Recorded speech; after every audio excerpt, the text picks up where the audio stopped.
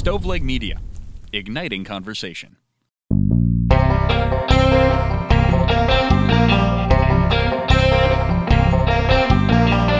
I'm TRIZDON. And I'm Ray. What we hope to do here is find a little bit of middle ground on some of these extremely polarizing social and political issues. Welcome everybody to Extreme Common Sense. What's up, Ray? How's it going? Sure is. And I have to say it again, man. Another beautiful day driving down here. We live in a beautiful county. I know I'm like a broken record, but the different seasons. Now you're driving down and there's snow and there's the barns and it's still the winter view and it's just a pretty damn part of the country. No argument there. I mean, that's one thing. You can talk a lot of shit, and a lot of Northeasterners and others do talk shit about us, but, man, it's freaking gorgeous. Here's a cute little exercise. And again, this is a welcome to Extreme Common Sense, a.k.a. Well, what do we say? Not one topic to another. I forget. Slightly off topic. Slightly off topic. Always. So not two. One Christmas thing, real quick. Belated Merry Christmas. We're in the middle of what we call Christmas week, which Happy Holidays. Happy Holidays, which I always say is Christmas Eve through New Year's Day. So here's a question for you: do you set up a Christmas tree? Yeah, of course. Okay. Do you put gifts under the Christmas tree? Absolutely. Okay. Do you? Because my wife and I have this discussion / argument every year. Do you take the gifts out immediately on Christmas Day, or do you leave them under the tree? As far as like you wake up and you open them and then you're done with them, or? Yeah, so once you've opened them on Christmas Day, do you immediately put them where they go, or do you leave them under the tree? I'm very obsessive about once they're open, I put everything away. So nothing stays under the tree? No, the wife, different story. She's still got stuff all over the living room floor. Okay. It's, the 28th as we record So this. Patty and I disagree in the way that you guys, only opposite. So I was raised in a house where the stuff stayed under the tree till New Year's Day. That was Christmas week. Patty wants it out of there the day up. So the compromise we've reached is she takes her stuff out, the kids grab their stuff. I leave my stuff still under the tree. Nice. Yeah, because it's Christmas. It's supposed to stay under the damn tree. So what if it's something you want to like play with? Or Well, use? that's a different story. You gave me a Yogi Berra book, actually written by Dale, his son, and I've already finished it. Really? It was good. What did you think? It was great. I've forgotten about Dale Berra. You know, I certainly remember the name, but I didn't really pay that much attention. But then all the drug use, you know, he really kind of ruined his career with cocaine. I didn't realize that. By his own admission. Yeah. Yeah. Wow. Fascinating. Yeah. But let's see. There's a good meme that I sent you. I'm trying to think. It was relating on something you said a few minutes ago, and I wrote down the word meme, and I'm trying to remember what it was. It was the liberal guy that was talking about how basically every long-haired hippie liberal has said Merry Christmas this week. Right. That is one of those fake, fake Fox outrage. News bullshit things. That, Yes. look, nobody's being mean when they say Happy Holidays, and we all say Merry Christmas. I would say even the Jews and the Muslims and the Hindus, at some point this week, you're all saying Merry Christmas. Right. You know, Exactly. It's just, because somebody else celebrates it, why not? I don't know. That is that fake outrage. I hate that. Yeah, there's a lot of fake outrage over the war on Christmas. Yeah. There's no doubt about it. But so this other thing popped in my head, having nothing to do with anything we're going to talk about today. But I was just driving and I thought, okay, by state, list the states that you've spent the most nights in. Okay. So obviously for me now, actually Kentucky would have surpassed New Jersey because I'm 34 years here and 27 there. So I think my list is probably Kentucky first, Jersey second, which is crazy because, you know, my upbringing being what it is. I would probably go with, I spent summers in Vermont, spent summers in Maryland, and summers in Texas. So it would be in that order. But I just thought that's kind of a goofy little exercise. States you've spent the most nights in. Well, yeah, that's pretty cool. And for me, I would say probably, Kentucky at this point is home. So the most nights have been here, I think, since 90. Did you live in Tennessee once or Virginia? Virginia. Yeah. So Virginia would be second. Here's a side. I had a fake address in Tennessee because you didn't have to pay for car insurance. And when I was 16, guy. Yeah, you are an operator. Man, you know, I had a fake address in Tennessee. Growing up poor, you have to learn to the get shortcuts. out of paying what? Car insurance. Because the state of Tennessee in the 90s did not require you to have car insurance. No kidding. So, again. Your car was registered in Tennessee? Registered the car in Tennessee, license plates with in a Tennessee, fake address. Virginia driver's license, and a fake address. So actually, I think my mom had dated a guy for a little while. Oh, of course he she was kind enough to use the lend address. you his address. That's great, TRIZDON. Yeah, so good times. But again, you when you have no money at all, you have to you improvise a lot. And didn't you spend some time out in Seattle one summer? I did. Well, California would be my third. Oh, California would be because thurt, that was yeah. my first, 5-ish years. Oh, on right. Earth, Okay. Yeah, that's kind of a neat little exercise, right? Yeah. And then you would have the states you've never spent. Like, I don't believe I've ever spent a night in Wisconsin.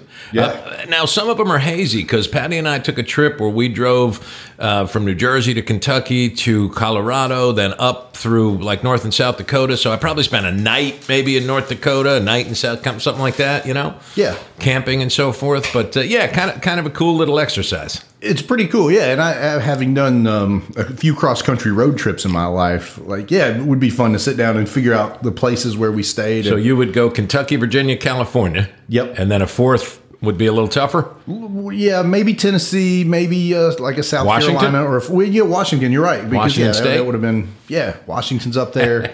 And then, the vacation states. I mean, Right. we're always in South Carolina. Quite a few nights in Florida. Yeah, definitely. All right, so that's crazy. But fun if you think about it. If you're driving and listening or walking and listening, think about states you've spent time in. It's pretty cool. And I'm yet to get out of the continental lower 48. And that is just something that I used to fly all the time. 9/11, I got a little bit scared. I did fly again a couple years ago, but I haven't made it like a regular thing. And I've really got to just start flying. I mean, it's stupid. Or you could take a luxury liner across the Atlantic. I have no idea what nice. that costs now. It's got to be expensive. Sure, it's a bit. Yeah, it can't be Yeah. cheap. But yeah, I've got to get in the habit of flying. I mean, I want to do some, some of the Caribbean spots, and I've just never done that. And I don't know. I might be a cruise guy, but I've never done that, so I'm not sure. I've done a lot of Caribbean. Patty and I went to Aruba, but other than that, I've not been to Jamaica or Bahamas. And yeah, Patty always wants to go. And I like to go and visit the folks at home. And I'm like, can't we go to an island? And I'm like, Manhattan's an island. I mean, isn't that cool enough? It does always feels like that the guys are the more like, let's keep it local. Let's, not go as far. And women are always more like, let's travel to Iceland. But I will say in my house, it's kind of the opposite. Like, because the first few years of our marriage, I was less excited about flying. And now I'm kind of like, my grandpa's in France. I'm begging my wife. Oh, yeah. Oh, no, that would be a cool trip. Yeah. And my wife is just not as up for it. And so it always gets put on the back burner. You didn't have to travel to Iceland last week. It came to us. Oh, shit. Yeah. No. Well, Greenland, I guess, is the cold one. Iceland, ironically. So, yes, Greenland came. Man, that was miserable. Yeah, that was rough, man. That was no fun at all. I've been here 34 years, and so they had said it hadn't broken a record because the record was set in 1989. And I remember because we were here just a scant 6 or 8 months, and I said to Patty, good Christ, I thought we had moved a little south. It was brutally cold that winter of 89. It was below zero, and then it was below zero last week. Fahrenheit.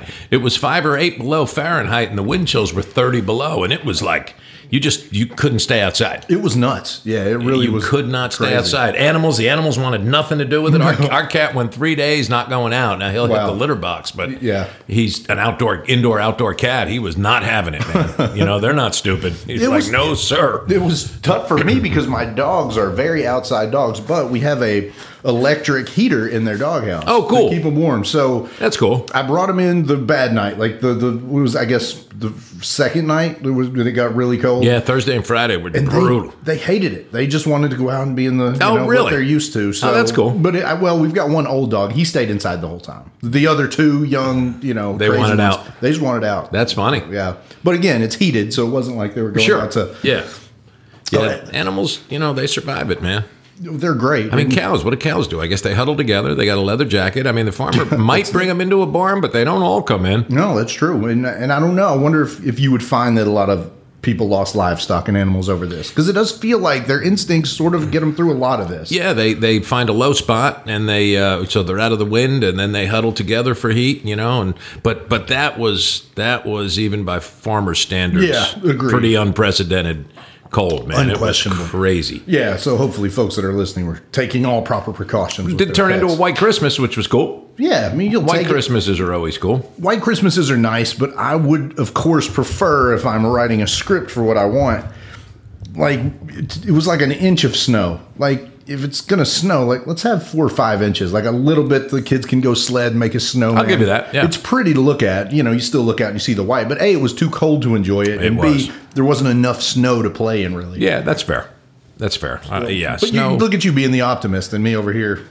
People are funny with snow, though. I think they either like it or hate it, and there's no real in between. It's not like it's okay. It's like, oh man, I love snow, and it's a little philosophic. What I like about snow, first and foremost, TRIZDON, is it's really the only entity left on Earth that just slows everything down. It slows a fast-paced world down. Everybody has to slow down, make arrangements to be somewhere, stay a little longer, talk a little more. Those are all kind of cool things in my book. Yeah. And then it is beautiful. Snow is beautiful, at least the first day. Once it starts getting a little dirty, not so much. Yeah. But, it's beautiful, and you can have a lot of fun in snow. It's a pretty cool thing. I agree. And my thing is, I've never been a winter person, although maybe over the last 10 years, I've gotten more used to it, and it just seems to go much faster than it used to when I was younger, and it would just drag and seem like it would take forever. But the nice thing about snow for me is, like, if it's going to be cold and ugly anyway, might as well have something to go play in. Like, yeah, we can go out and have a good time. That's a great point. Like I say, the worst weather is 38 and rain. A summer rain where it's 70, it's raining, that's cool, that's fine. A snowstorm where it's 20 or 15 and you're getting snow. But when it's 38 and rainy, there is no worse weather. That sucks. Oh, it's the worst weather. 38 and rain is Can't just disagree with that. fucking miserable weather. Not good. And we seem to get a lot of that in Kentucky because we're and that freaking ice. Which that storm basically there wasn't any ice. It turned right from it was like a flash freeze. Right. It went from rain to snow like that. Yeah, which is always nice because ice is terrible. Well, and ice definitely is what kind of kills businesses and ruins a lot of snow. You can navigate trees. Yeah, although Buffalo, oh my God, that was even by Buffalo standards. Yeah, They were up to like 24 deaths, man. A lot of people froze in their vehicles. Isn't that awful? Unbelievable. And my heart goes out to them and rest in peace all. But you would think if you're living in Buffalo, you got to have every emergency precaution in your car. Blankets, gloves, hats. You're in Buffalo, man. Yeah. No, what happened? They were stuck? It was all part of our storm, and it came that quick. So here was a funny observation. We've got a sizable pond behind our house, and we woke up Friday morning, and it's 0, I think, 2 below Fahrenheit.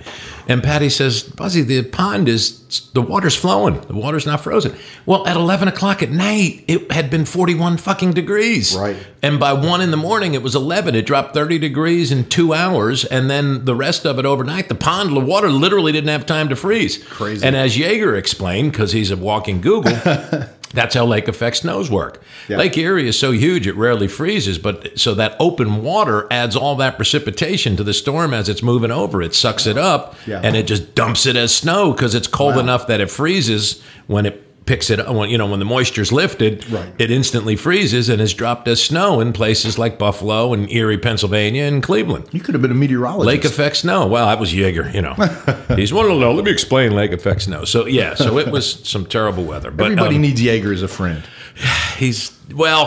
Love him to death, lifelong friend. He is, he's a frustrated news reporter. He should have been a news. So every time you're telling a story, he's got that fucking phone now. So it's so easy to Google everything and check your facts. I'm like, Matt, I'm Irish. You're German. I know the facts, but I got to have a little leeway. I'm an Irish storyteller. I get some latitude here. The fish was this big. And he's like, nope, that was 1960. Wow, okay, Jesus. You have a friend like that who's always Google checking you? Well, I guess maybe just Matt, but I'm not as, around him like you are. But my wife she's notorious to, like, you're in the middle of a good story and it's almost a similar situation. And it's like, man, it was Friday, 2004. And she's like, it was 2002. I'm like, why is it worth ruining this completely impertinent part of the story? Exactly. Like, just let me tell the damn story. So yeah, I get that a lot at home. So like, I almost now, if I'm going to say anything in front of my wife, like I have to fact check myself in advance of telling the story to make sure it's 100%, or you get the interruption, and the fact checking has certainly become easier. We had a conversation the other day at work about which Lucas is at 35, just on the tail end of, but the Encyclopedia Britannica and the salesman Dan was actually in on it. Our friend from Bad Wolf, and we're actually in his building right now. And Dan said, "Oh man, I remember writing many a paper using the damn encyclopedias." Oh, me too. I'm sure you had them. A to L and M to Z, right? 2 levels and. And there were some good livings earned by encyclopedia salesmen. Most definitely. Yeah. I'm sure in another lifetime I could have sold encyclopedias. No shit. You could sell fucking ice to an Eskimo, man. I don't know about that. Oh, man. So do you want me to tell the story? The reason I called you yesterday, I'm dying to tell this story. And let me tell you the reason I'm dying to tell it. Yeah, it's a little bizarre. In comedy, they do something what's kind of called workshopping your material. And I've told this story probably 3 times. And the thing that makes me, I guess, hesitant to tell the story is that I can see in every single person's eyes or hear in the inflection of their voice, nobody was amazed at the story. Everybody sort of was like, well, okay. For me, and I'm just blown away by it. Maybe because I lived it, I don't know. But for me, and I've just had so much time invested in this situation, like for me, it was a big deal. It's a pretty bizarre tale. You think, like, really? Yeah. Because, again, I feel like I've told it to 3 people, and they were all kind of, well, okay. Yeah, I mean, what you told me yesterday. Yeah. No names mentioned? Correct. Okay, yeah. So I'm going to force you guys, you're not paying anything for this. You can fast forward if you want. There's a guy / kid, how old? 35-ish, 32-ish, somewhere around there. Yeah. Local Special Olympian. I think so many people in media know this person because he is very, very active in local media. He'll let you know when roads are closed, when there's a wreck on 75. Like, he's very, very active in helping. So by default, like, I've known this guy for a decade. He calls my day job 7-8 times a day. He gets crushes on our news girls. He's got my cell phone number. He's called me. He texts more than he calls, but friends on Facebook, he'll message me literally 20 times a day, 4 days a week, to the point where you're like, man, it's a lot. And if anybody, it is, but you've got a good relationship with him, and I've seen you do things for him. You treat him well. Definitely. Yeah. And I just think, it's probably not the easiest life to be, right. To be a little bit different. Right. And I just think, man, if there's something I could do to make his day better, And I've seen you do that. Yeah. Yes. I went to several Special Olympics things. He had a bowling event recently I went to. And outside of being a bit of a pest, I really like the kid. So it wasn't long ago, his father passed away. And he let me know on Facebook that my dad passed away. Actually, he told me like a week before, like, they're calling in family. It's looking really bad. I don't think he's gonna make it. And man, what can I do for you? I really hate to hear that. Having lost a mom myself, I know what it's like to go through that. And I'm sure somebody with special needs, there's probably an extra layer that I couldn't even understand. And just like, it's kind of heartbreaking. And you spend a lot of time like, man, I wish there was something I could do. And he was lying. His dad's fine. His sister's posting pictures of him. And again, you might be thinking, well, maybe it was a stepdad or something. But no, because he had sent me a picture of the man. This is my dad who passed away. Well, his sister posted the picture of dad opening presents on Christmas Day. And the caption was, hopefully, we have you around for many more Christmases to come. So I'm just like, this motherfucker has lied to me about his dad's death, and I've invested all this emotion into like trying to comfort him, and what can I do? But then I started going back, and a lot of the things he tells me is sort of for sympathy. Like, there's surgeries that he told me about that he never had. He's like, it's been a litany, a web of lies that this guy has told me over the last few years. And I'm blown away. I'm very naive apparently, or just very gullible, but you just don't expect people to lie to you about the death of parents, right? No, I mean, that's a karma issue, man. That's, and I understand this individual. I know him quite well as well. And, he's, there's something obviously different, but still, I mean, so he knows right and wrong for sure. But I don't know if you wanted to tell this part of the story, but you called him out on it. No, you didn't call him out on it, but you asked him. I kind of mentioned it. I'd sent him. It's funny. The way that went was he had posted about his dad. This was on Christmas, and he had put in the post, "I miss you." So it could have went, I haven't seen you in a few days. So he kind of was walking the line between, maybe appeasing the people that he's told that his father passed away and actually saying, hey, I love you and I miss you and, whatever. So that was sort of what got me looking for, evidence. It kind of got me suspicious. So then I sent him a message and I said, hey, man, you posted about your dad. And he responded, yeah, I told you he passed away. So I was like, really? And then I followed up with a picture of him that his sister had posted.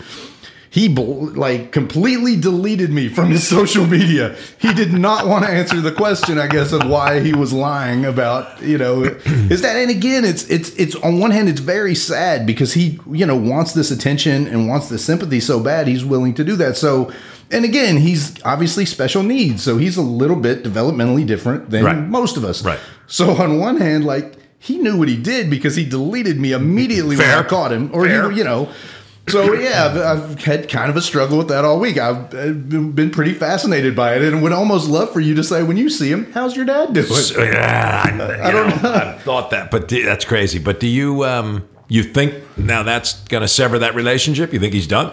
Well, to be honest with you, and man, this might sound cold-hearted, but he's so intense on messaging. He'll go 30, 40 messages on a day when he's messaging you. I like being there for him, and I'm happy to chat with him sometimes. But the volume of messaging, if that goes away, will be a burden lifted. Mm-hmm. Now, I'm happy to be his friend. I've enjoyed being his friend. But it's the amount of messages. I mean, nobody can sustain that. It's a lot. Sure. So, yes. Sure. And that may be that's interesting, Triz, and that may be a part of, and I'm probably way over my skis on this, but that may be a facet of special needs folks I've never read anything about, and I've had a similar situation happen with my daughter. We have a few folks from a local organization, wonderful group called Independent Opportunities, who work with special needs folks, and they can come in and do tasks at the bowling center, and there's over the years, there's probably been 5 or 6 that have worked for us of the folks. And one in particular, Brielle had befriended, and man, he didn't stop texting her to the point where she had to sort of say, please, you have to stop. So I don't know if that's an aspect or, it's a way that makes sense. Yeah. Possibly. Yeah. And again, I'm sure there's maybe some loneliness issues there as possibly, they, mature into adulthood and maybe don't have as many people around them. Again, I don't know. There's the sad element to the story that you want this attention. Now, that's actually not funky, in a real world way. That's kind of a tragic story. I mean, that's a breach that, I know him well enough to know he would know that was not cool. And as you said, he deleted you. So He didn't want to have any conversation. He didn't want to talk about it. And this is crazy. And I've probably been friends with him for 10 years. Yeah. I mean, really, you kind of know him, and he's always calling the stations and stuff. So, yeah, it was. Now, do I think in 6 months he'll probably maybe send me a friend request or something? I mean, put it this way, Tristan. If that were you and I told you that, and you found out it wasn't true, you would rightly say, man, I'm pretty sure this relationship is over. I mean, there's been very few people in my life that I've just cut off, but there's been 2 or 3 for different things. And one was a guy who I trained for 6 months DJing and early on, and it sort of scared me away from ever expanding my business. And Mike was his name. He'll never hear this, and I'll never see him again. But when he finally came, and he took the money every time he came out with me, $50 or $100, and trained. And when it was finally time for him to do his first job, he was like, man, I don't think I can do this. I'm like, motherfucker, why didn't you tell me that 6 months ago? That's you came out with me for 6 months helping me, took the money, and now, and I had him booked on a job. And I was like, oh, all right, I'm done with this guy. But that's very few people. But that's a transgression that I think you could rightly say, man, I'm going to back off, and I still like you, but I don't know that we can really have much of a relationship going forward. Well, it's tough, when people do something like that. And again, I would even equate this to sort of the relationship that I have with my dad and the way that it sort of has, been a on again, off again at best, and at worst, non-existent or miserable. But part of what I found to be true, now he denied this when I called my dad out on it, but it felt like he would go away and would only pop into my life if he had a wedding or a funeral or something. So he knew he was going to be around a lot of family that was going to say, yeah, hey, how's TRIZDON doing? Oh, wow. And so it felt like he would sort of pop in, hey, what are you up to right now? What's going on in your life? And it sort of became this thing that, I naively, I'm doing this at work. I'm, got a promotion, whatever. Once I realized that, it hit me pretty hard that it made me feel like, oh, shit, I'm just being used for information. And he couldn't really give me, a good answer about it, but it was when something like when you see a piece of art and it hits you because you interpret it perfectly and you've looked at that, oh, that's exactly what this artist is saying. That was how it felt when I realized that about my dad. So I think it's, once you kind of realize that you're being used or somebody's taking advantage or lying, like, man, it's pretty easy to kind of move on and kind of, okay, well, this is put some distance up. Yeah. Yeah. And that distance was predicated by what they did to you. And again, taking into account that this is a person with some special needs, but nonetheless. Yeah. Did you speak to your dad at all over the holidays? I mean, the holidays aren't done, but. No, his wife sent out a card. His girlfriend sent out a card. And which his wife didn't like. His wife was super mad about. I didn't tell his wife. They've been together a long time, common law, whatever. Well, I think California has that, doesn't it? I'm not sure. Well, yeah, because those movie stars that lived together 30 years, So she sent a card, and to me, this is the worst of the worst. She signed his name and her name. Oh, so to me, he's saying, I'm not a part of this. Yeah, no shit. So, and again, it doesn't take much to sign a card. See, little things, people, things. It's the little stuff. And I definitely, and I had actually deleted him on Facebook recently. This is not the direction of the show. It was intended, by the way. But it was just, she would pop up and say something. And again, I like her well enough. I mean, we've had our issues, but, it's not like I dislike her. But, it's just a constant reminder that, my dad and I have this shitty relationship. So I just said, you know what? I'm sick of them having a window into my life. Because it felt like he was only interested in to sort of know what I was up to anyway, he was sort of getting the benefits of being able to look a certain way in front of the rest of our family. Yeah. Without putting any, actual. Right. And again, I needed daddy. And that was the realization that really hurt you. Correct. Yeah. Yes. That cut me pretty deep. Again, I think if your kids only at a certain point only wanted you for something, you would be fuck, man. And TRIZDON, that's that whole wisdom thing. I don't think if you're a 20-year-old, not to pick on 20-year-olds, there's wonderful and smart kids, but I don't think you have the ability to make that. It takes some time and some experience to go, motherfucker. 100%. Yeah. And that's why I think I kind of allowed the bad relationship to go as long as it did, because it sort of felt like you just blindly want something to work. You love your dad, of course, right? And you're willing to, kind of let things slip by that maybe, with some time and wisdom and, and boundaries for yourself that you're not willing to put up with for the rest of your life. So, I mean, father and son relationships, mother and daughter, and mother and son, and on and on. But father and son relationships, I mean, is the backbone of Springsteen's work. Howard Stern talked about the impetus. Is that the right word that he got, or the? There's a pill for that. Okay, yeah, a blue one. Yeah, that's impetus.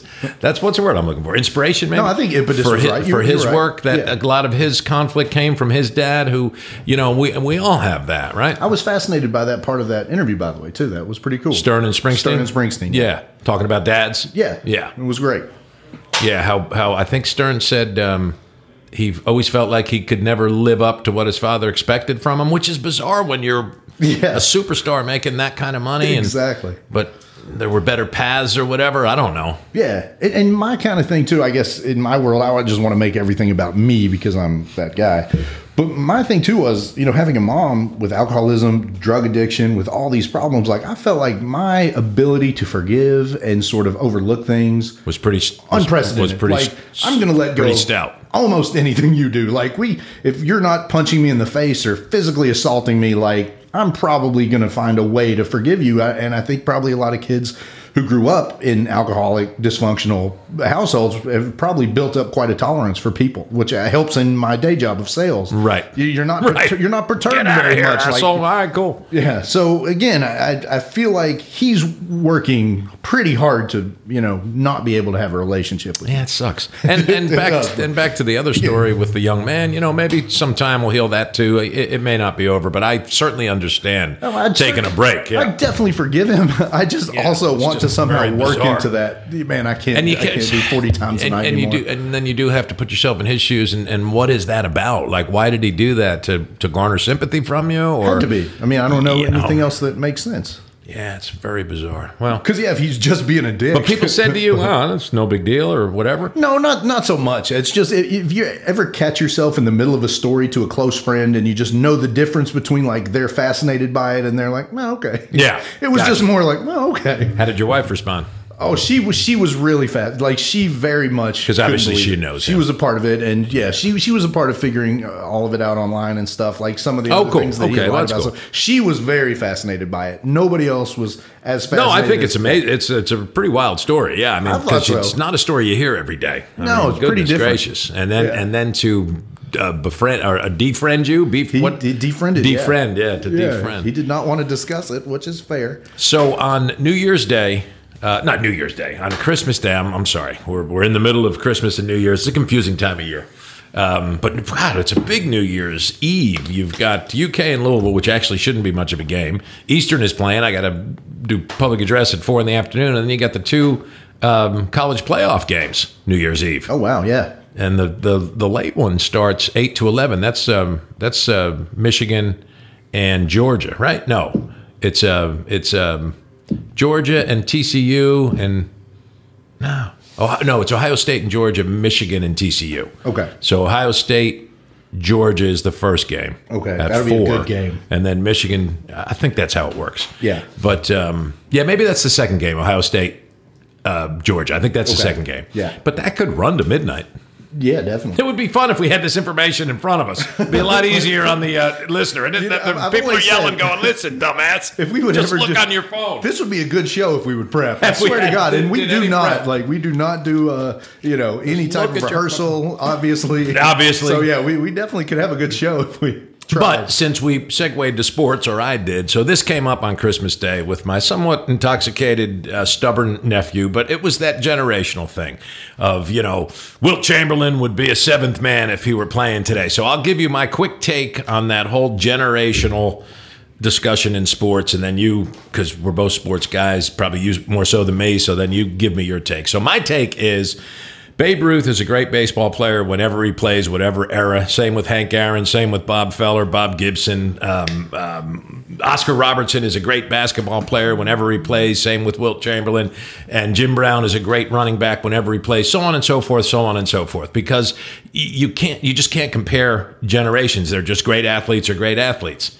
Yeah, I probably have a bit to say about that, but I definitely think you can pluck any of those natural talents out of any generation, give them the science, give them the diet, give them the weight rooms, the advantages, the money, to be able to spend on the health. I mean, the amount of money LeBron James spends on keeping himself healthy, it's millions of dollars a year. Right. So you take Babe Ruth and give him the same, advantages. I feel like, he's going to do the same stuff. So, it's impossible to really compare the generations like that because they're so different.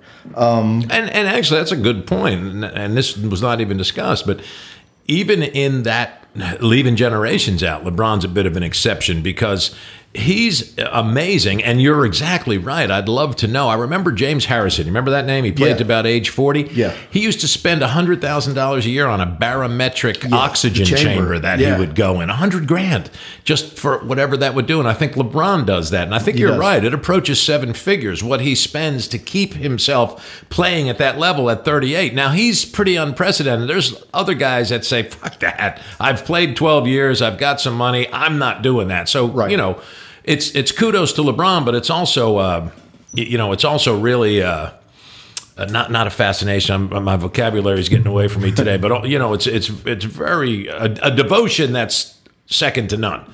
Almost a crazy devotion, if you will. He understands and I'm not the hugest LeBron fan, but he definitely understands his legacy, and I think he takes his place in basketball history pretty seriously. So he takes every advantage he can get, and you should. At a high level, man, at 37 or 8, right? Yeah. Well, and I think of this too, like, man, you probably take a Willie Mays or a Mickey Mantle, their lifestyle in the 50s and 60s. Especially Mickey. Yeah, but my point is, they probably didn't live much better than you and I now. Like, no, they were upper middle classes, major league is like the best. Monetarily, yes, because every time you turn on MLB Network in the offseason, there's a story of some kid that was like, my dad just went and asked Willie Mays to come to dinner with us, and Willie was like, sure, I'll come. Imagine going to a stadium today and your dad asking Joey Votto to give me a break. These guys were pretty normal back then. It wasn't like they had those types of advantages. To your point, Triz, and that's kind of funny. You could almost put it this way, that baseball at its core, and this is, I'll just say it because my late brother-in-law used to say it, and I agreed with him. It's a redneck game. It's a game of tobacco spit and middle America. Yeah, it's really a pastoral game that grew in Cincinnati and New York State, and it's kind of a redneck game. Now it's disagree on the redneck part, but fair take. It's a country game, all right, and it's and now it's a lot of obviously the Hispanic influence. Baseball is loved throughout Latin America. But I think, to your point, in the 50s, 60s, into the 70s, they were looked at as blue-collar, working-class guys. Agreed. Now they're white-collar, fucking multimillionaires who run their own business, who run their own person as a business. Right, and you made a point, I think the last time we spoke about it, if you probably take, the type of hits that, I don't know, maybe you could say Peyton Manning, who's even still retired, who's a good young NFL quarterback right now? Our boy up in Cincinnati, Joey. Yeah. Joey De Niro. Yeah. So Joe Burrow. So if you take a look at what Burrow would probably, his fear on game day versus a Terry Bradshaw. Oh, shit. I mean. Well, see, that's the problem with generations too, TRIZDON. I saw Dusty Baker interviewed, who love or hate baseball or love or hate what the Astros did, because I'm not a fan, as I'm sure you're not. Great to see Dusty get a World Series. Oh, the man's 100%. Devoted his life to the game. He's wonderful. Have you ever seen the Fran Healy interviews? Fran Healy was a former catcher, major league catcher. I know he had some years with the Yankees. Well, he does these interviews. I think it's Ohio Sports South, and he brings it. He's a wonderful interviewer. Nice. And he had Dusty on there. And so Fran said to him, tell me, I think Dusty's 72. He said, so tell me, your life in baseball and what's changed. Well, one of the things he talked about was, of course, pitching. How, guys, he still, even though he manages that way because he has to, he still doesn't understand why he has to pull a guy who's got a shutout, who's got a one-hit shutout in the fifth inning just because of the fucking pitch count. It's sort of anathema to Dusty, but he's adjusted. He talked about how players wanted to play in his day. Now players are protecting their investments. I was like, hey, Skip, my knee's at me. He said, guys I played with would have never done that. Steve Garvey would have gone out there with 2 broken fingers. Right. But the real thing that caught my attention was these young kids will say to him, Skip, you don't know what it's like to hit it with all these fresh arms. We're only seeing a guy once or twice. Then there's a fresh arm. They all throw about 100. And Dusty said, that's right, but you guys don't know what it's like to have a beanball come under your nose as soon as you dig in. Beanballs have gone away. Oh, that's very true. Again, because Such of a good point. because of the money. I'm sure the owners and the GMs, the managers got together and said, fuck, we can't be throwing at guys making $30 million a year. Right? It has to be. Beanballs have gone away, TRIZDON, and Dusty's like, when you were up there, it doesn't make a difference if it's a 90 mile an hour or 100. If the fucking ball's coming at your head or it hits you, it's going to hurt. Yeah. And the kids were like, well, yeah, I guess that's... And again, this is why you can't compare generations. No, and to take Dusty's point even further, ask the guys today what it's like to be the runner on first base when somebody hits into a double play. Like, nothing at all. You're not sliding into somebody. It's cake. You're jogging out the other way. You're not even allowed to slide in anybody. You're going home, the catcher. Pete Rose ended Ray Fosse's career in an all-star game. Right. A game that means nothing in the grand scheme of things. Right. Ray Fosse was never the same again because he separated his fucking shoulder with Rose barreling down in an all-star game in 1970. Yeah. That ain't happening. Those guys don't do that anymore. They do not. Well, they eliminated the Pro Bowl. They're going to play flag football because, last year it was a joke. Nobody was touching anybody. And as far as your quarterbacks, yes. And because I've reminded John, my nephew John, and again, he was pretty well in his cups, and it was all fun. We each get a little stubborn at times. But I said, John, of all people, I'll be watching a game with John, and, they'll touch the quarterback, typically a Brady or a Rodgers, and the flag will get thrown. And she'll say, oh, they're turning this into a pussy game. And I'm like, they're changing the game. Yes, John, they're changing the game. Why are you arguing against it? Well, back in the day. Yes, back in the day. So, it's that LeBron argument. People will say, well, LeBron wouldn't have, he would have gotten the shit beat out of him. He gets touched now and it's a foul. Yeah. See, here's the way I look at that. LeBron is a tremendous athlete. He would have adjusted. It was a much more physical game in the 80s. Yeah. Did Michael Jackson take more elbows? Michael Jordan take more elbows? Michael Jackson too, maybe. He might and more shots and harder fouls than LeBron? 100%. But LeBron would have been a great player in Jordan's era because he's a great player. I do also agree with that. So it works both ways. But again, you take somebody like Jordan. I mean, you were allowed to hand check guys when Jordan played. God. I mean, imagine. I mean, that does hurt offense. I mean, the game has adjusted to facilitate more offense because that's what fills up the seats, and it is understandable. And again, to your point about baseball and beanballs, you don't want guys coming in the lane and getting body slammed like they were in the 80s because these guys are making $30 million a year. That's really, they're the face of the game. You don't want them to be out for 6 months because you allowed the Detroit Pistons to come in and do WWE on your stars. It's a different world in sports, and you can say that with all the major sports. Hockey's less fighting, basketball's much less aggressive. Hey, professional prize fights used to be 15 rounds. The heavyweight fights when Ali and Frazier fought, and they did a little research and they realized, God darn, in that 13th, 14th, and 15th round, when these guys have already been hit 150 times, they're tired, they're just going out there on will. Yeah. There was a lot of damage. Now, no heavyweight fight goes more than 12 rounds. Really? Yeah, they used to fight 15 rounds in the 70s and 80s, and a lot of damage was done in those last couple of rounds. Unbelievable. Yeah. And to that point, and again, it's a fair argument to make that the guys aren't as tough because, when you don't have to fight, you're obviously not going to be, as aggressive. But I tell you what I saw, and I may have said this on the show, there was Mookie Betts was on Kimmel, the center fielder, I think, but outfielder for the Dodgers. How did he come across? Because a lot of people have told me he's an a-hole.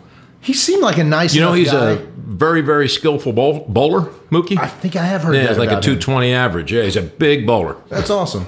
But yeah, he seemed nice enough. But he was kind of saying the quiet parts out loud on Kimmel, and he was just like, this season is so long, and it's just such a drag. And again, nobody would have dared in the 1980s to complain about their $5 million. Very true. And Bookie probably makes $20 million now. Or 30 or 40. You can't imagine Nolan Ryan in 1989 going, this season is so long. Because again, blue-collar workers don't want to hear somebody making $30 million a year talk about my life is tough. The half day they have to work, for 6 months a year. But that was pretty fascinating. Yeah, and it is fair to say that they're certainly less intense and, Well, staying on baseball, which is your true love, right, as sports go. Yeah. And I will take credit. If Raymond were here, he would begrudgingly say, yeah, Dad's been saying that for years. They're eliminating that fucking shift.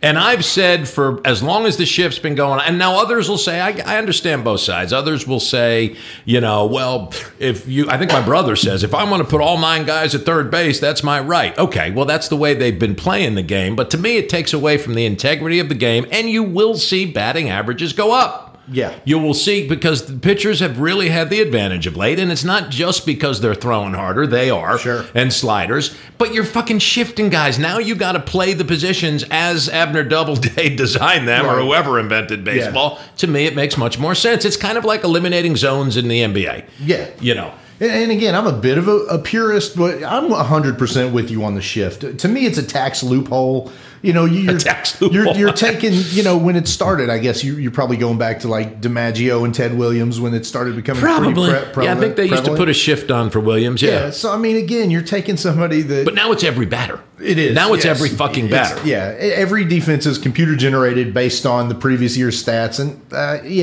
give me baseball. Put the guys in that position and let's see what they can do. That's right. Your outfielders want to come in and play shallow, that's fine. But to me, the second baseman should be on the right side of the infield. Shortstop should be on the left side of the infield. Agreed. I mean, let's play the game. Let's see who has the better players. I wonder how that's enforced. The ump just stops the game and says, hey, you got to get back over. That's a good question. It's kind of like a coach in the coaching box in basketball, which they are never in. And occasionally the ref will say, come on. Yeah. TRIZDON, stay in the box. Don't make my job hard. I would think. And then I'm sure there has to be some type of a penalty at some point if somebody just continues to do What are the baseball penalties? In basketball, it's a technical foul. In football, it's a flag and an actual penalty. Yeah. Well, how do you penalize a baseball team for an indiscretion? Man, the cool thing about baseball is that it's always policed itself. When you do something you're not supposed to do, to your point, you took one in the chin, right? Like somebody poked you in the back. Right. So baseball always had sort of a self-policing environment. That's very true. But they'll have to do something. That is really true. So if a guy slid hard into your shortstop, the next time he came to bat, exactly, your pitcher sort of knew. Well, this is a true story. I went to school with Chuck Stewart. Chuck went pretty far. He went as far as Double-A. In fact, he was real good friends with Danny Pasqua. They had played together at William Patterson, and then Chicago White Sox played together. Yeah, and the Yankees came up with the Yankees. Nice. Came up with the Yankees in '88 and hit. No, he's a right fielder. Right fielder. And he hit 2 homers. His first fucking game, or it was first week. I want to say it was his first game. Maybe that's a slight embellishment. But the Daily News was known for their headlines. The Daily News was a magazine format newspaper, still around, and they would always have great sports headlines on the back page, and it said in big bold letters, Pasqua Power, after he hit 2 out. And I used to play cards with Danny. He was a great guy. That's awesome. But Chucky went as far as AA catching and then injured himself. He was damn good. He was a junior when I was a senior, very good catcher. And I ran into him a little bit like Mookie Betts. He said, "Oh, Jesus, this season is forever." But he said, and this would have been probably around 1980. The thing that got to the front office fastest about a pitcher was if he wasn't willing to throw at a batter. So if the manager went out and said, "All right, you got to throw at this next guy for whatever reason," and he was hesitant, that got to the big guys faster than anything else. I can see that. Now that aspect of the game has changed. Oh, God. Yeah, completely. And you do, every now and again, you do see a guy that'll go after a hitter. He will. And then that's, top story on SportsCenter. Right. Like but, in the 80s, that was the rule. Now it's the exception of the rule when, guys do that. If you were facing Don Drysdale or Bob Gibson, very likely you were going to go down at some point. Oh, Nolan Ryan, Sandy Koufax. These guys are going to take you down. And it was more common than not. Got two real good, I think they're good, but Bob Gibson and a Yogi Berra story told by other people. Tim McCarver told from the booth one day he was catching for Gibson, and it was kind of a rough outing, and McCarver took the ball and was walking towards home plate, and Gibson said to him, "Get back behind home plate. The only thing you know about pitching is you can't hit it." So he kind of put him in his place. And then it was an old timers day, and Phil Rizzuto, of course, was the longtime Yankee shortstop, and then became the announcer. So he was surrounded by his buds. It was Rizzuto, Berra, and Whitey, and Whitey said, Yogi, tell, or no, Yogi. I think maybe Rizzuto said, "Whitey, tell that story." So Whitey said, "Yeah." He said, "I was on the mound, Yogi catching, and first guy up, I don't know, it was Chicago White Sox something. First guy up hits a double. First pitch hits a double. Second guy, first pitch hits a home run. Third guy, he hits because now he's down 2-0, so he throws at the third guy. Yeah. First pitch, he takes first base. Next guy doubles." So Ralph Houck walks out, gathers the three of them at the mound, Yogi, Whitey, and the manager, Ralph Houck, and he says to Yogi, "Yogi, do I leave him in? What kind of stuff does he have?" And Yogi says, "How the hell do I know? I haven't caught a pitch yet." And Whitey's going, "True story." That's True pretty story. Good. Wow. There are some great baseball stories. Oh, God. And Yogi, I'm sure he could have a book of just his quotes. Well, I'm reading. Did we talk about this on the air? I think we started the show with it. Dale Berra, you gave it to me for Christmas. It's called My Dad Yogi. And yeah, it's interesting because the first part of it, he talks about, Mickey. How about Mickey Mantle spending the night, and because he says, I'd have to wake up and share a bathroom with Mickey Mantle.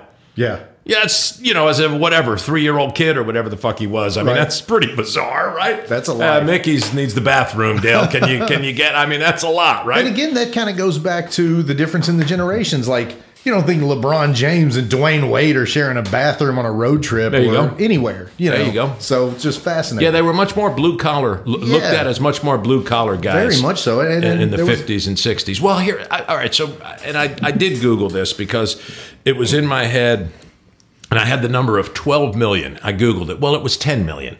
George Steinbrenner bought the New York Yankees. Now, he got 70%. I don't know who had the other 30%. But that consortium bought the New York Yankees, TRIZDON, in 1973 for, are you ready?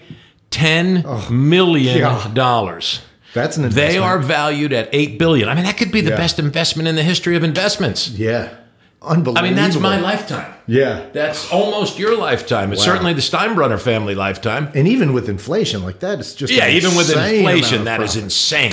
You and I could have cobbled together $10 million if we knew it was going to be. You're exactly right. I think in a month, maybe. I think in a month we could have come up with $10 million to purchase the Yankees. Oh my God! I think the franchises go Man United, New York Yankees, Dallas Cowboys in value. Sounds right. Yeah. So from fucking a $10 million investment, and he was probably a billionaire to begin with. But I don't think he was. He was, there weren't many billionaire. Yeah. Billionaire wasn't a term you really heard in the 70s. There's a bunch now, but still only like less than 3,000 in the world. Yeah, wow.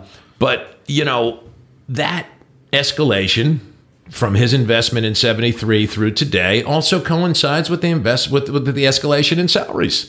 Yeah. I'd say in 1973 there were guys making 40 grand. Oh, I bet. Maybe 25 grand. I'd love to know at the low end. Yeah. What the league minimum was in 1973. I would say 15, 20,000. Yeah, if only we had a way to check this stuff. Let's Matt Yeager it and find out. Let's Matt Yeager. What was the Major League Baseball minimum league salary in 1973? Is that Siri? That's not. This is whatever Android does. Let's see. The minimum salary has grown tremendously over the past 3 decades. It was set at $15,000 per year in 1973. 15. I think I said 17. Yeah. Pretty good guess. Wow. $15,000 fucking dollars. And you're playing Major League Baseball. It's hard to fathom. And it's not like 1973 is forever ago. I remember 1973. I was a 13-year-old kid. You're definitely, even in, and I wasn't alive in 73, but, you're not living like a king for $15,000 a year. You are not. At 1973. Well, you're a blue-collar guy. Yeah. That's it. That's probably a management job somewhere. Yeah. 73. Right. So. Right. Yeah, I'd like to know. My dad would have been towards the end of his career. I wonder what Dad probably. Gosh, TRIZDON, I really wouldn't know. I'd say my dad might have been making 20 or 25. Yeah. That's crazy. And maybe not that much. I don't know. That's fascinating. Yeah, it really is. One more quick point about baseball. I heard this made by someone, and I've never disagreed. It's the purest game and the best game because it's the game that never changes. Now, what's meant by that is you get to the end of a football game and you start playing this offense and this defense that you haven't played all game, chucking bombs and spreading out your defense because the end of the game is nearing and you change. In hockey, you pull your fucking goalie and now you don't do that all game until the end. In basketball, you start fouling. In baseball, the game stays pure throughout 9 innings. Yeah, in soccer, you're doing the kicks. Yeah, in soccer, you start doing... Yeah, baseball is baseball the whole time. It's baseball the whole time. It's the purest game. I like that. That's pretty cool. And it is also fascinating that baseball, I think, is the one major sport with no clock. Or maybe it's tennis, but it's nice that in baseball you get to finish the game, right? Like everybody gets equal amount of chances. Baseball is the socialism of sports. Everybody is equal. Except the financial socialism is actually in the NFL where they pool their money. I mean, you could make the argument that what the Steinbrenners get to do is still the O'Malley's in L.A. and, up in Boston and Houston, it just makes it next to impossible for the Cincinnatis and the Pittsburgh teams and, Milwaukee teams, the smaller cities to compete. Once in a while, they'll have a great year. But basically, this guy Cohen in New York with the Mets, he's, one of the 40th wealthiest American. He's worth some 18 billion or something, and he doesn't give a fuck about what he spends. And the way they penalize you is with a tax, right? A luxury tax. Luxury tax. And he's just, okay, so it's going to cost me 180 million luxury tax to sign, he just signed Carrera, he signed Verlander. I mean, he's just attempting to buy a championship. Right. Which if you're a Met fan, like Johnny and my brother are, bring it on. We love it. We've had a lot of down years. Beats the alternative. But that doesn't happen in football. Houston, Texas isn't a good example because they're from Houston. That's a big city. But the Nashville team or the Green Bay Packers, which is a tiny Cincinnati, franchise, who's been relevant. the Bengals, because the money is pooled and they share from it. And it's Pete Rozelle who wanted parity back. He was the commissioner when I was a kid. Yeah. And his vision was to have an NFL where any team could be any team on a given Sunday, any given Sunday. And they've largely accomplished that. How? Through the socialist notion of pooling all the money. And doesn't it just make sense? I mean, especially when you can watch, in NFL football, if your team sucks for 3 years, it's probably going to be good at some point. Man, as a Reds fan, as a Pittsburgh Pirates fan, you can go a good solid decade and not even see a glimmer. So, yeah, it would be nice. It's like, a lot of these small market teams are freaking AAA. It's not. They're just not even on the same level of, a Yankees or Anaheim or LA, all these other teams. It would be nice to see everybody more relevant, the teams be a little more equal. The NFL showed how to do that, I think it's great. Yeah, I like it. I mean, parity can be, there's that age-old sports argument, is a dynasty better than, anybody beating anybody? If you're a fan of the dynasty, obviously, then it's great. But by and large, I'd like to see competitive games. I'm the same. Yeah. It makes more sense for everybody. Plus, I think you enable baseball to be relevant in more than, the East and West Coast only. I mean, you have, Yes. Everybody at a Because certain it is, after all, a redneck game. not a redneck game. But yeah, no, I think it's been phenomenal what the NFL did with that, and obviously a lesson for baseball. Brother, I don't know how we do it, but we managed to do it. Have we nearly killed another hour? Yeah, it's 55 minutes. Have yourself a happy new year. Thanks, man. You too. Because wishing you and yours isn't the it that best. old? I'll see you next year. Isn't that stupid? You got anything else on your sheet? I don't want to cut you off. Oh no, I got a bunch of stuff, but Well, you do? Well, good. all right, hit me with What, something. what do you think of the Galaxy New Year's Eve? I've never done it. I've always wanted to. Well, Where you work? When I started, I was there throughout. I told Lucas today, I want to be home by 9, brother. And he's like, oh, yeah, that's fine. I've gotten too old for that shit, but it's a party.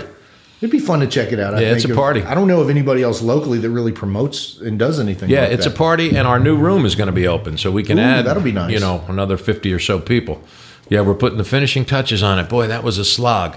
Yeah, But it's coming along, and it was, it went from a covered patio to a 4-season indoor-outdoor room. Let me know. We'll send a news team over to get some shots and talk about it being open for you guys. Okay, we'll do. Yeah. Nice. Other than that, you have no New Year's Eve plans? No, well, my wife's been sick for like 7 days. She's had like this really bad cold and sore throat, and so like when we were in the midst of talking about, let's go party somewhere, to sort of turned into probably sitting on the couch. Sitting on the couch isn't the worst thing. No, it's fine. But You like college football?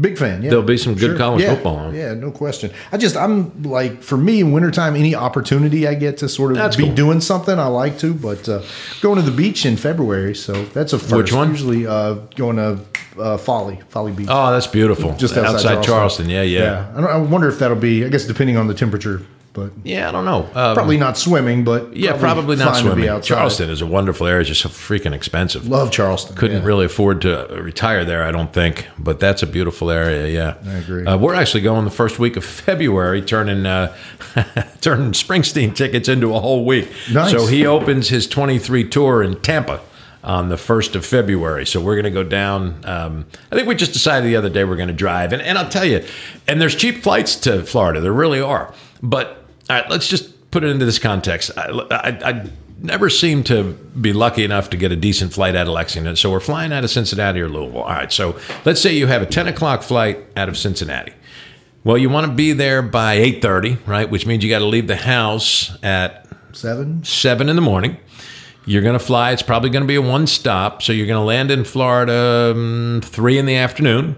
You're going to have to rent a car and probably drive an hour or whatever. Or once all that interaction, that's another hour. So you're leaving the house at 7 in the morning and you're probably getting to your destination at 5 or 6 in the evening. You can jump in the fucking car at Same. 7 in the morning and be at your destination by 6 in the Great point. evening. Yeah. And you've got the car. You can take it at your own speed. You don't have to go through security. You don't have to worry about what you're packing. Take whatever you want. You got a vehicle when you're down there.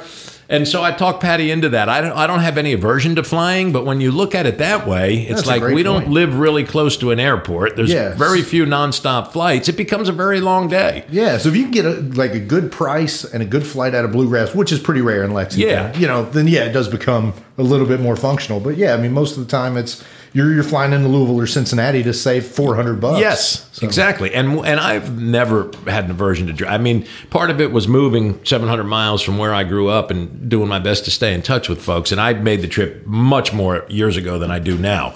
But I would say in my 34 years in Kentucky, I've made that trip to Jersey at least 50 times. And that's an 11-hour, 700-mile drive.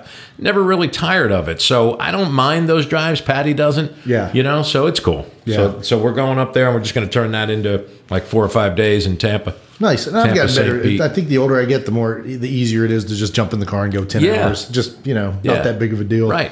Well, we're actually going to go the day before. If we make it all the way through, that's cool. If we want to stop, we stop. And you find a red roof for $70. As long as you don't have bed bugs, you just need a place to sleep for 8 hours. True. It's kind of a funny story. I made that drive on a whim because my grandma, who's from New York City, was sick. And this was circa 2012 before she passed away. And we were going up to visit her, and we just sort of got the news, kind of the calling in the family kind of thing. And so we zipped up. And I think it was like a Friday or a Saturday. And we got pretty tired, and we were like, man, let's just get a hotel. And we stopped in Bethlehem, Pennsylvania? Pennsylvania. Yeah. And there was no room for me. No room for me in Bethlehem. I found that pretty ironic. Did they have a manger out back? I was like, who doesn't let a Jew get a room in Bethlehem this close to Christmas? So, but what are you going to do? Oh, that's funny. Yeah. Any good New Year's stories? New Year's? No. As far as, I resolved this year to put on another 10 pounds, drink more. Those were the old days. No, I mean, the resolutions are coming. I'd like to try and... How are you doing with your diet? You know what? Like I got COVID in like late October, and since then it's just been a shit show of not doing well.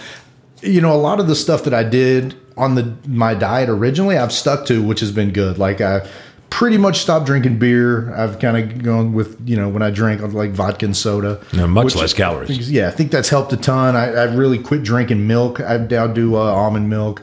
Tried to cut down on sauces. I love sauces, but they're just loaded with sugar. So I've got like sugar-free sauces. So some of that's been well, but I just haven't seen a cookie or piece of cake or piece of pie that I haven't loved in the last like 2 months. So I'm thinking about doing doing another month with the diet thing that I did the first time, because I dropped like 50 pounds in a month. You did. It was pretty great. Yeah, you did. But it's, you got to be really committed for a month, and I'm just trying to talk myself into it. Because if I could drop like 10 or 15 from where I'm at, I'm fine. Like I can live with that. Yeah. But I'm just trending in the wrong direction. I know a guy who says that food is merely a conduit for sauces. No, I like that. I would agree. Big sauce guy. It's pretty true. Yeah. So I did I'll tell real quick, and I may have even told it on the show, but I love my New Year's going into 99 to 2000, my Y2K story. Yeah.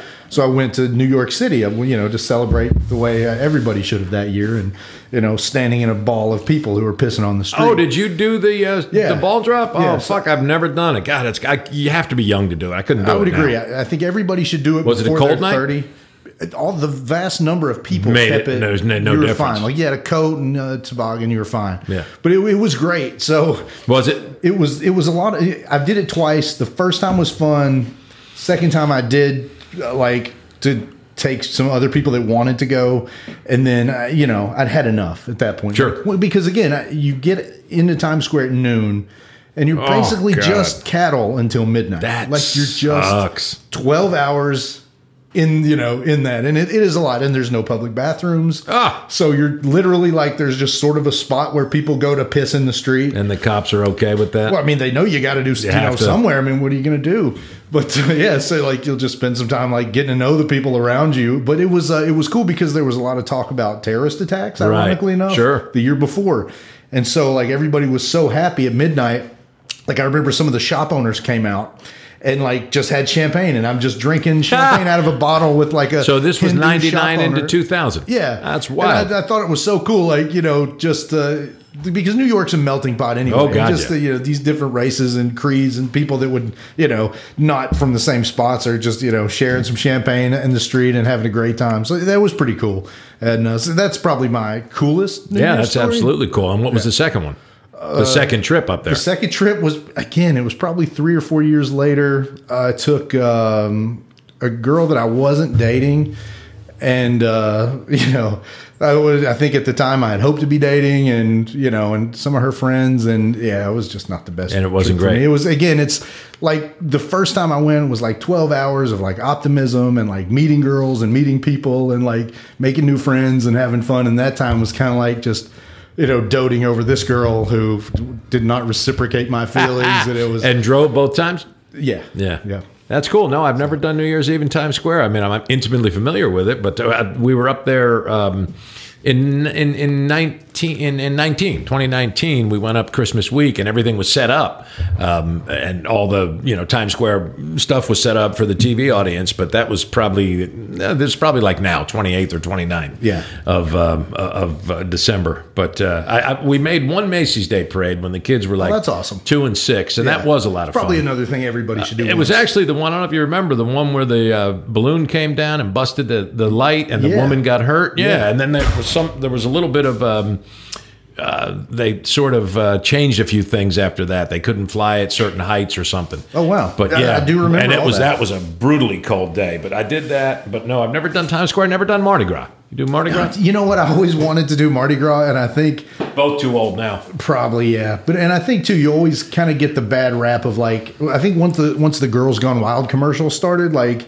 if you're married or you have a girlfriend, they're never going to say you should go to Mardi Gras because it sounds like kind of a. Well, have you been to New Orleans? Yes, have done New Bourbon Orleans. Street, literally, Yeah. it was wonderful. Let me first say I love New Orleans. I love the whole vibe of New Orleans. The food was tremendous. The people were great. Bourbon Street literally smells like piss and vomit. Yeah, It literally smells like piss and It's vomit. an outside college frat area, kind of. It's unbelievable. Yeah, it's a party place.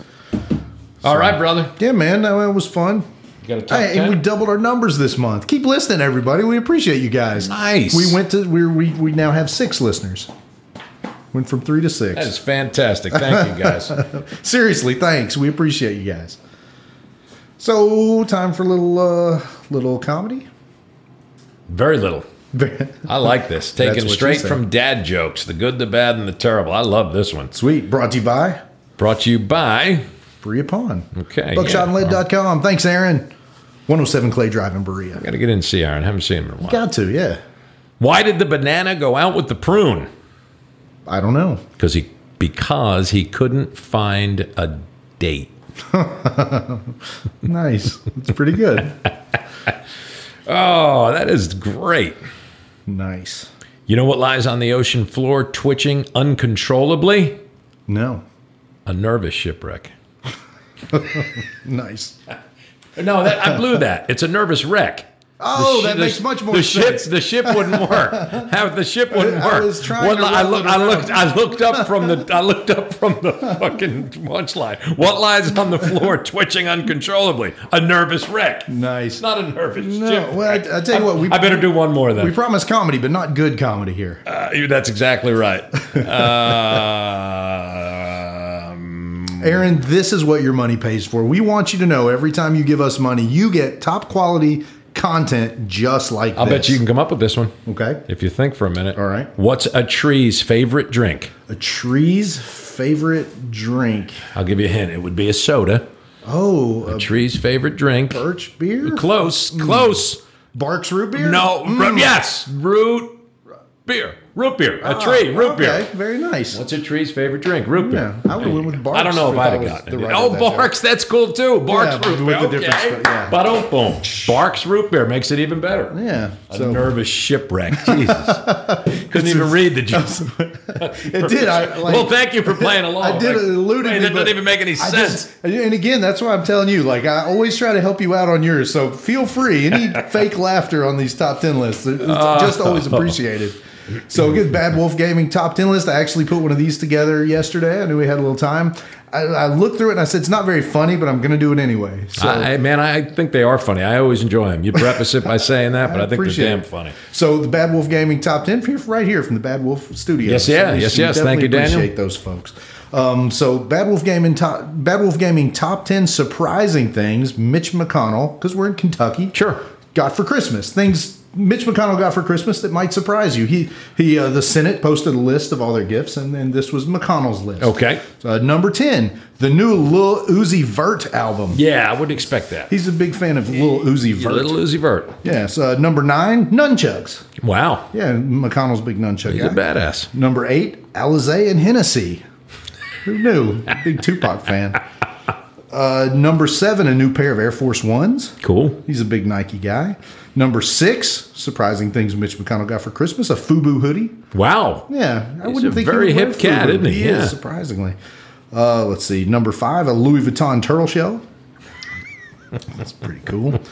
Number 4, surprising things Mitch McConnell got for Christmas, a brand new single wide trailer. Nice. Nice. People don't realize senators don't make that much money. And he is a Kentuckian. Yeah, so he really fits right in with the You rest would of us. think, though, being a Senate leader, you could probably get a double wide. You would have thought. Yeah. Maybe that's a gift for somebody else. Could be. Number 3, a dope 1998 red Trans Am. You'd look good driving in You sure would. red Trans Am. Yes. I would pay every bit of the money I make to see just him once He'd driving. look like Dukakis in the tank. That's it. Good visual. Number 2, some great pics from his side piece. Wow.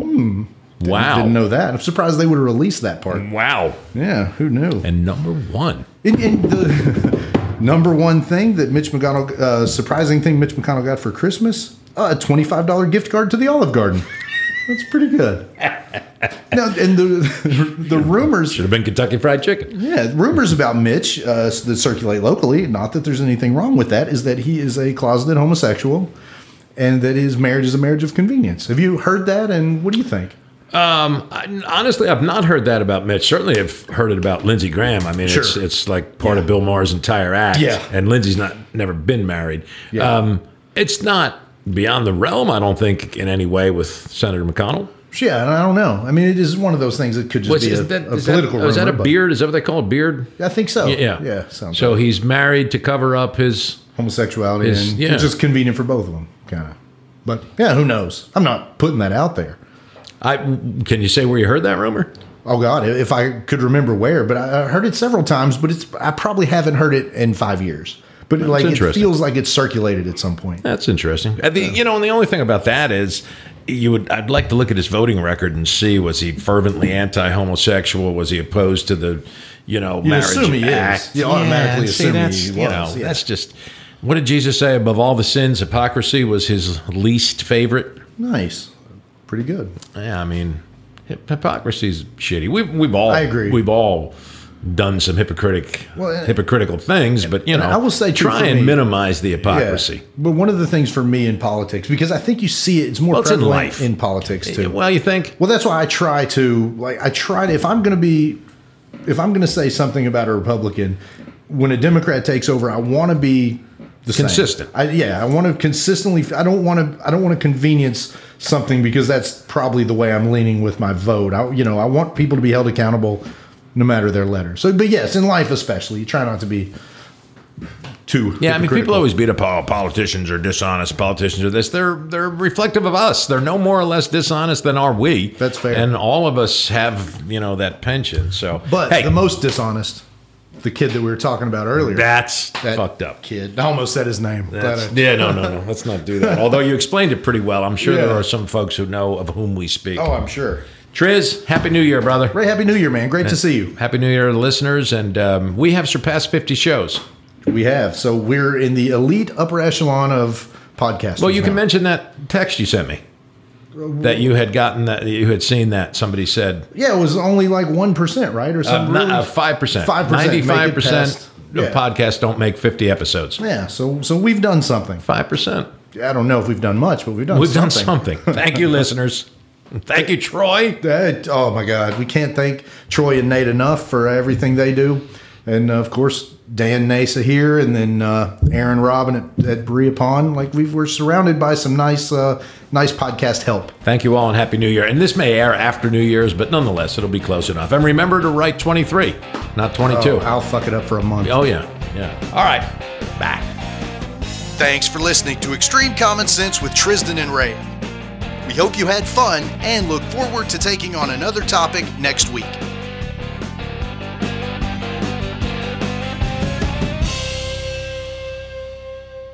TRIZDON here with the Extreme Common Sense podcast, thanking our friends at Berea Pond. We could not do the podcast without the generous support from Aaron and Robin at Berea Pond, and also my house wouldn't have nearly as much cool stuff without all the items at Berea Pond. So when you're ready for your next furniture, gun, ammo, pallet, they have so much cool stuff, you're not ever going to regret going to Berea Pond. That's Berea Pond at 107 Clay Drive in the old IGA building across from your new auto center. Don't miss out. If you're from the area, you got to get into Berea Pond. Hey guys, TRIZDON here from the Extreme Common Sense podcast. You may notice Ray's not here because Ray's a lazy bastard. Just kidding, I love Ray, but he's not here. So nonetheless, Dan and Nasa with Bad Wolf Gaming, we appreciate your podcast support, and we hope if you're listening locally, you'll check them out at 711 Chestnut Street in Berea. They've got a full arcade with some gambling things, sort of. So check out the arcade, check out Dungeons & Dragons, Yu-Gi-Oh! Magic. They're a great place to buy your cards. Don't miss out. Get into Bad Wolf today.